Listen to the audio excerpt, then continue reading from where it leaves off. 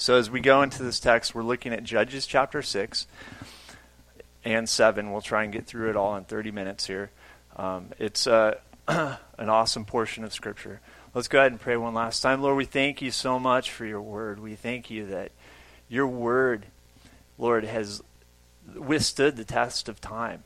Lord, many men and women have died. Lord, they've given their lives. They've laid down their lives, Lord, literally, Lord, that we could have the word before us this evening. And Lord, we thank you that your word is living and powerful, sharper than a two-edged sword, and that it's able to pierce deep within our hearts. And Lord, it has application to our lives today, even though it was written thousands of years ago. So Lord, we ask that you'd help us, Lord, to see what you would want to speak to us in this text this evening. We do pray in Jesus' name. Amen. Judges chapter 6, verse 1. Then the sons of Israel did what was evil in the sight of the Lord, and the Lord gave them into the hands of Midian 7 years. The power of Midian prevailed against Israel. Because of Midian, the sons of Israel made for themselves the dens, which were in the mountains and the caves and the strongholds. For it was when Israel had sown that the Midianites would come up with the Amalekites and the sons of the east and go against them. So they would camp against them and destroy the produce of the earth as far as Gaza, and leaves no sustenance in Israel, as well as no sheep, oxen, or donkey. So Israel is caught in what we would call a sin cycle. The sin cycle is this: rebellion, retribution, repentance, and then restoration. And we see this sin cycle 7 times in the book of Judges, where Israel rebels against the Lord. Then God brings retribution, discipline, chastisement. Then they repent, they cry out to the Lord, and then God restores them. And the children of Israel, it says in verse 1, they did evil in the sight of the Lord. And the Lord gave them into the hand of their enemies. This is a time of chastisement for the children of Israel. We read in Hebrews chapter 12, verse 6, that chastisement, just as a father, a loving father, chastises the ones that he loves, and scourges every son whom he receives. So chastisement isn't necessarily God's hating them, but it's his love. And a lot of times he'll allow Israel's sin to bring them to that place of repentance, the consequences for their sin. In Zechariah chapter 2, verse 8, it says he loves Israel, that they're the apple of his eye. You know, I think of my relationship with my children. I love them. They're the apple of my eye. But yet there are times when I have to discipline. There's times when I have to allow their own failures to bring discipline and correction in their life. So anyways, going on in verse 4, it says that they would camp against them and destroy their produce. These Midianites and the Canaanites, they would come against the children of Israel, and basically they were just ripping off their produce, everything that they were growing, everything that they were working hard for. These pirates, they came in and they were pillaging their land. And the land that God had told them to take over when they had crossed the Jordan. And God told them to destroy all their enemies and to take over this land. But they didn't listen to the Lord completely. They compromised. They didn't do exactly what the Lord had said. And they didn't take care of business right away. So what happens years later? These enemies that they were supposed to get rid of, they came back and they came back and bit them in the heels. And so here they are. They're oppressing the children of Israel. In verse 6 it says, so Israel is brought very low because of Midian and the sons of Israel. In verse 7, now it came about when the sons of Israel cried to the Lord on account of Midian, that the Lord sent a prophet. Verse 8. We read in John chapter 10, verse 10, that the thief comes to steal, rob, and kill. But Jesus said, I've come that you might have life more abundantly. There's a parallel to our own lives as Christians. with the children of Israel in this time. And we'll get into that a little bit more.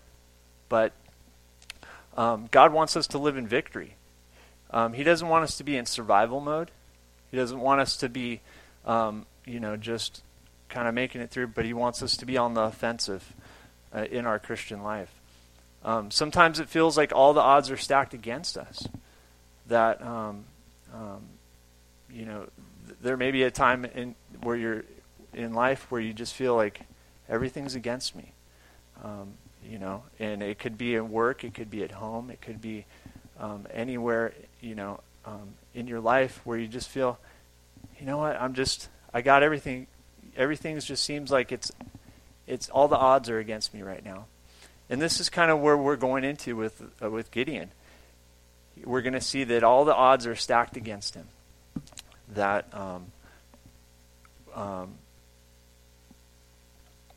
but God is for him. I love the analogy, and I'll share this, of a high schooler getting ready to go. He's getting ready to go to college. He has a few teams looking at him, and they're trying to draft him. And just a couple weeks ago, I was watching a documentary on I think it was Bill McCartney. He was coach of the Buffaloes, Denver Buffaloes. And when he took over the team, they were just terrible. They weren't doing good. And he realized, you know what? We got all the odds stacked against us. We need to draft some good players on our team. And so what he did, he started going, he realized that if I go and I can convince the mothers that they're in safe hands, their kids are going to be in safe hands with me, that that I'm going to point them to the Lord. He realized that if I can win the mother, then I can win the football player. But these football players, looking at that team, why would they want to go play for a losing team, right? But Bill talks about in this documentary how he would take the kids one-on-one. He'd say, you know what, we're going to win. We're going to go all the way. We're going to win. And he convinced them that we're going to win it. We're going to go all the way. And so, God, his team is the winning team, and us as his church, we're on a winning team. And it may seem that all the odds are stacked against us, but if we can see into the future, if we could see and read God's word, we know from reading God's word that we're on a winning team. And the same place that this battle is going to happen is the same place that in the book of Revelation that the battle of Armageddon happens. And they call it a battle, but it's a slaughter. Jesus Christ comes back and wipes out his enemies. And so we'll get into that a little bit later. So verse 7 says they cried to the Lord. We have so many people in our prisons, and I can even think of my own kids and myself too. I got caught, and so we're weeping. I can think of so many times in my life where I got caught doing the wrong thing, and I was busted, and maybe I'm speeding down the road, and I see that police officer, and I'm like, oh Lord, please don't let me get a ticket. Is that the right heart? We want justice, when it applies to everybody else, but we want mercy when it applies to us. So, but God hears the cries of the humble. Psalm 34, verse 17. Psalm 107 talks about, if you read the Psalms, one of the longest Psalms in the Bible next to Psalm 119, but it takes Israel's history about how they would go through that cycle. They would cry to the Lord delivered them, and then they worshiped, and they gave thanks to the Lord for his deliverance and his goodness and his mercy and his kindness towards the sons of men. Psalm 107 is one of my favorite Psalms. If you have time, read it. It's a beautiful Psalm about God's mercy and his deliverance. So verse 8, and the Lord sent a prophet to the sons of Israel, and he said to them, thus says the Lord, the God of Israel, It was I who brought you up out from Egypt and brought you out from the house of slavery. I delivered you from the hands of the Egyptians, verse 9, and from the hands of all your oppressors, and dispossessed them before you, and gave you their land. Verse 10, and I said to you, I am the Lord your God. You shall not fear the gods of the Amorites, in whose land you live, but you have not obeyed me. Wow.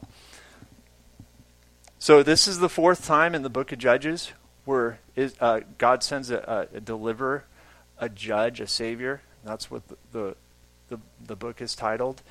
And so God's raising up Gideon, right? The last person that we studied about was Deborah, that God had raised up to deliver them. And so they're going into bondage, and God's raising up Gideon. But before he sends Gideon to him, he sends them a prophet. Interesting. He doesn't send them a deliverer right away.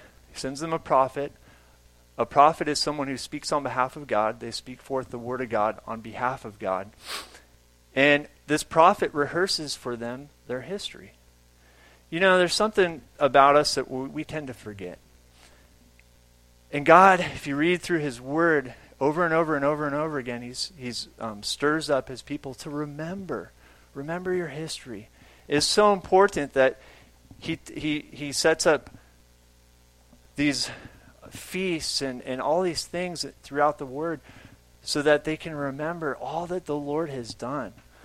And that's what this prophet's doing. He's reminding them, don't you remember all that God has, he's reminding them, this is all that the Lord has done, how he's delivered you. Yet you have not obeyed me. And then verse 11 says, the angel of the Lord came and sat under the oak that was in Ophrah, which belonged to Joash the Abiezrite, as his son Gideon was beating on wheat in the winepress in order to save it from the Midianites. Now, in essence, what he's doing, and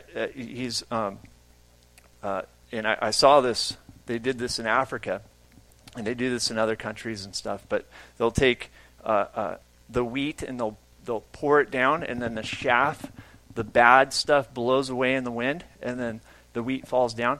Well, he's doing it in the area below in the bottom of the valley where the wine press is. Normally you would do it where it's real windy on top of the hill, but he's afraid that the Midianites will see him threshing the wheat, sifting the wheat, and then they'll come and they'll take it from him. So he's afraid. So this mighty man here is fearful of his enemies. He's there at the wine press, and he's hiding, really. Verse 12 says, the angel of the Lord appeared to him and said to him, the Lord is with you, O valiant warrior. And this is you can look at it and you can kind of laugh and go, he's calling him a valiant warrior, but here he is, he's hiding. He's fearful of his enemy. And it says that in verse 13, then Gideon said to him, O my Lord, if the Lord is with us, why then has all this happened to us? And where are all his miracles which our fathers told us about, saying, did not the Lord bring us up from Egypt? But now the Lord has abandoned us and given us into the hand of Midian. So he's bringing up, he's acting like an unbeliever. He's saying, basically in essence, he's saying, why is there all this pain and suffering in the world? If God is so loving, if God is so powerful, why doesn't he deliver us? And that's a question that a lot of unbelievers bring up, and a lot of young Christians and kind of not so mature. It's kind of just a question that, it just casts doubt on who God is. If God is loving and God is powerful, well, God is loving and God is powerful, and he gives us a freedom to choose. We have a freedom to choose him, and one day he will take care of sin. And if he didn't give us that freedom to choose, then he wouldn't be loving, And God gives us that freedom to choose. But Gideon's being kind of immature here. Like, he's whining. And then in verse 14, the Lord looked at him and said, go in this your strength and deliver Israel from the hand of Midian. Have I not sent you? the Lord tells him, go. So we're gonna count how many times the Lord is gonna say, hey, this is a done deal. Do it. And I can count 5 times in this text where God tells him that I will do this, go. But he's continually going to want God's confirmation. He's not trusting the Lord. He's doubting God. Doesn't that sound like someone you might know? I know it sounds like me. I can relate to this. I can relate to doubting God. Being fearful. All the odds are stacked against me. God, are you really? And then just having that doubt. And I just love the mercy of God and the patience of God, as we're going to see how he just is so patient with Gideon. And he continues to give him his word, confirming his word to Gideon's heart.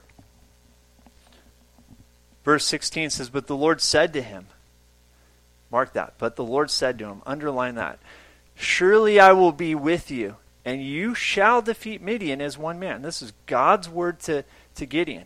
He's saying, I'm going to be with you, and you will defeat your enemies. And Gideon said to him, verse 17, if now I have found favor in your sight, then show me a sign that it is you who speak with me. Verse 18, please do not depart from here until I come back to you and bring out my offering and lay it before you. And he said, I will remain until you return. Verse 19, then Gideon went in and prepared a young goat and unleavened bread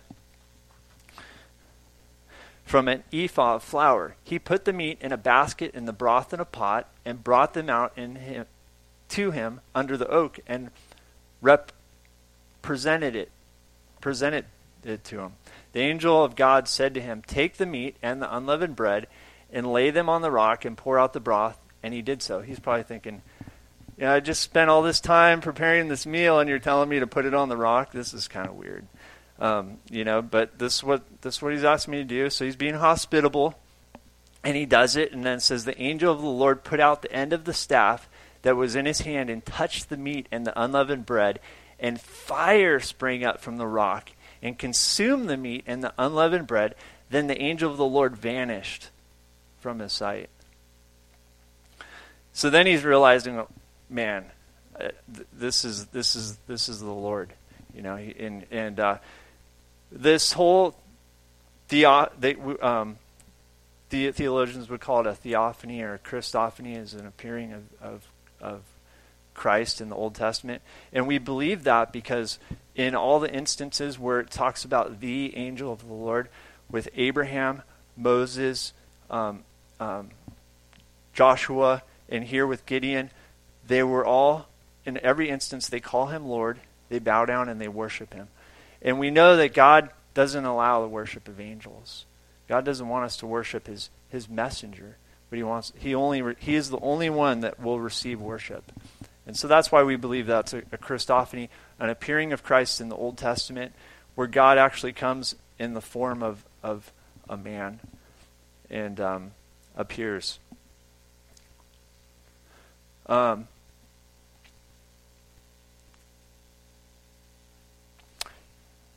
Luke 11:29, and I want to bring this up because Gideon's seeking a sign from the Lord, and Jesus said to the crowds in Luke 11:29, he said, "This generation is a wicked generation. It seeks for a sign, and yet no sign will be given to it but the sign of Jonah."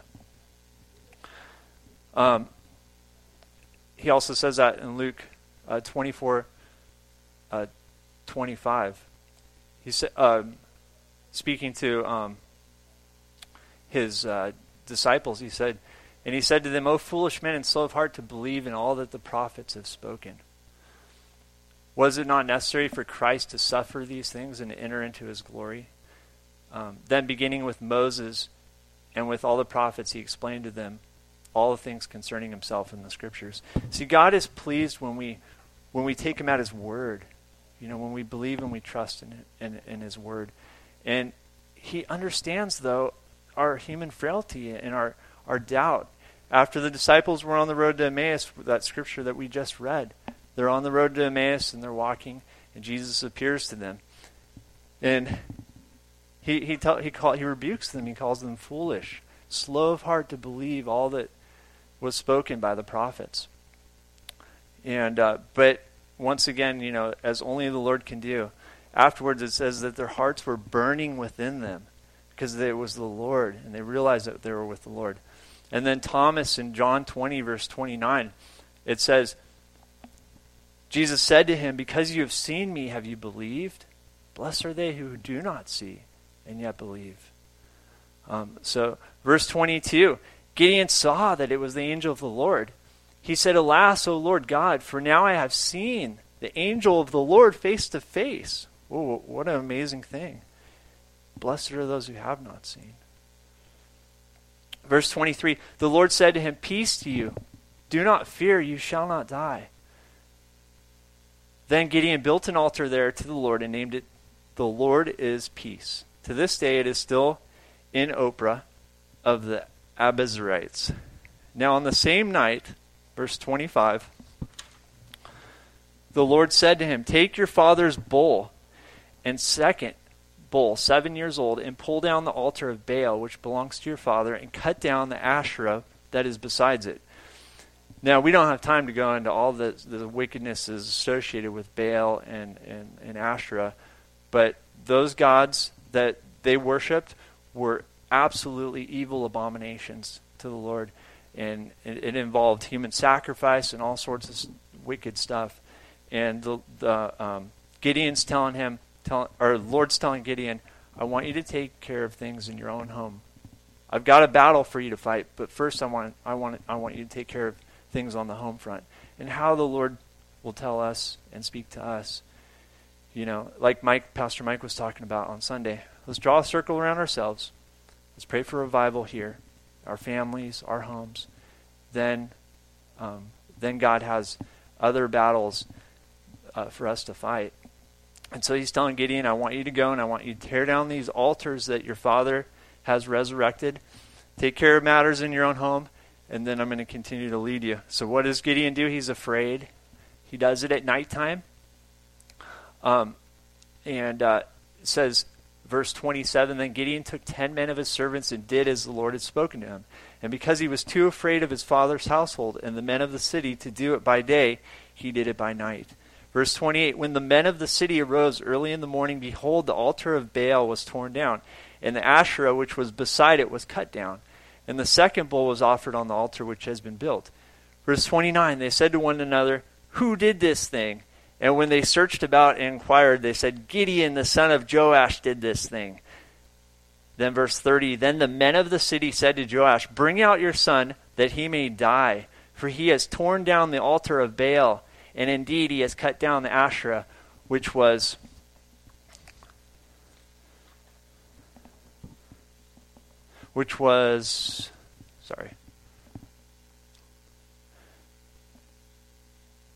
anyways, I cut half of the scripture off there. Beside it, okay. So, thank you. So, a couple things I want to point out from this is, one is these guys woke up early in the morning and they realized, hey, our idol's been torn down. This is early in the morning. They're so devoted to this false god that they're rising up early in the morning to worship him, and then they realize, hey, someone's been messing with us. And so they're like, who is this guy? Let's get him. We're going to kill him. And Joash, Gideon's father, who must have been convicted by the Lord, instead of joining in with the choir and saying, yeah, let's get him, let's kill him, he said, whoa. If he did this, Baal can take care of himself, So he's kind of protecting his son a little bit, and I'm sure he's under conviction from the Lord. And then verse 26, verse 31, yep.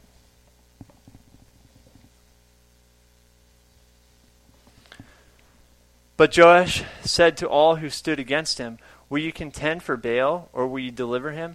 Whoever will plead for him shall be put to death by morning. If he is a god, let him contend for himself, because someone has torn down the altar.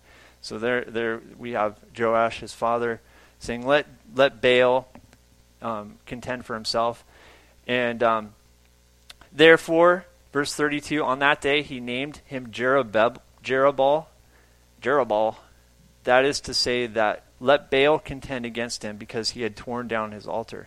Verse 33, then all the Midianites and the Amalekites and the sons of the east assembled themselves, and they crossed over and camped in the valley of Jezreel. They're gathering, and this valley of Jezreel is a place where I believe that's the place where Armageddon happens. I might be mistaken there. Verse 34, so the Spirit of the Lord came upon Gideon, and he blew a trumpet, and the Abiezrites were called together to follow him.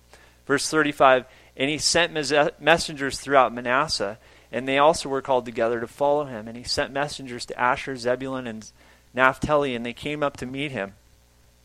Then Gideon said to God, if you will deliver Israel through me, here he goes again, as you have said, behold, I will put a fleece of wool on the threshing floor. If there is dew on the fleece only, and it is dry on all the ground, then I will know that you will deliver Israel through me as you have spoken. Underline that, as you have spoken. So Gideon is again seeking a sign from the Lord. And, this is where we get, as believers, you'll often hear, I'm putting a fleece before God. This is the kind of the text where that's originated from. But one thing I want you to realize is Gideon's seeking confirmation of something that he already knows that God has spoken to him. So he already knows that the Lord has spoken, but he just has a doubt in his heart, and he's got, God, will you just confirm it one more time, please? And he's seeking a supernatural sign. He's not seeking a natural sign. He's not saying, if the phone rings at 1 o'clock, then I'll know, God, that I'm supposed to do this. No, it's a supernatural sign that he's seeking from the Lord to confirm as well. And so he puts the fleece out the first time, and it says that it was dry on all the ground. Verse 38, and it was so when he rose early the next morning and squeezed the fleece, he drained the dew from the fleece, a bowl full of water. Then Gideon said to God, do not let your anger burn against me, that I may speak once more. So he already knows he's pushing the envelope, but he's like, okay, I got one more fleece, Lord. Let's reverse it, and if you can do it the other way around, then I'll know. So Gideon says, don't let your anger be kindled against me. Let it now be dry only on the fleece, and let there be dew on all the ground.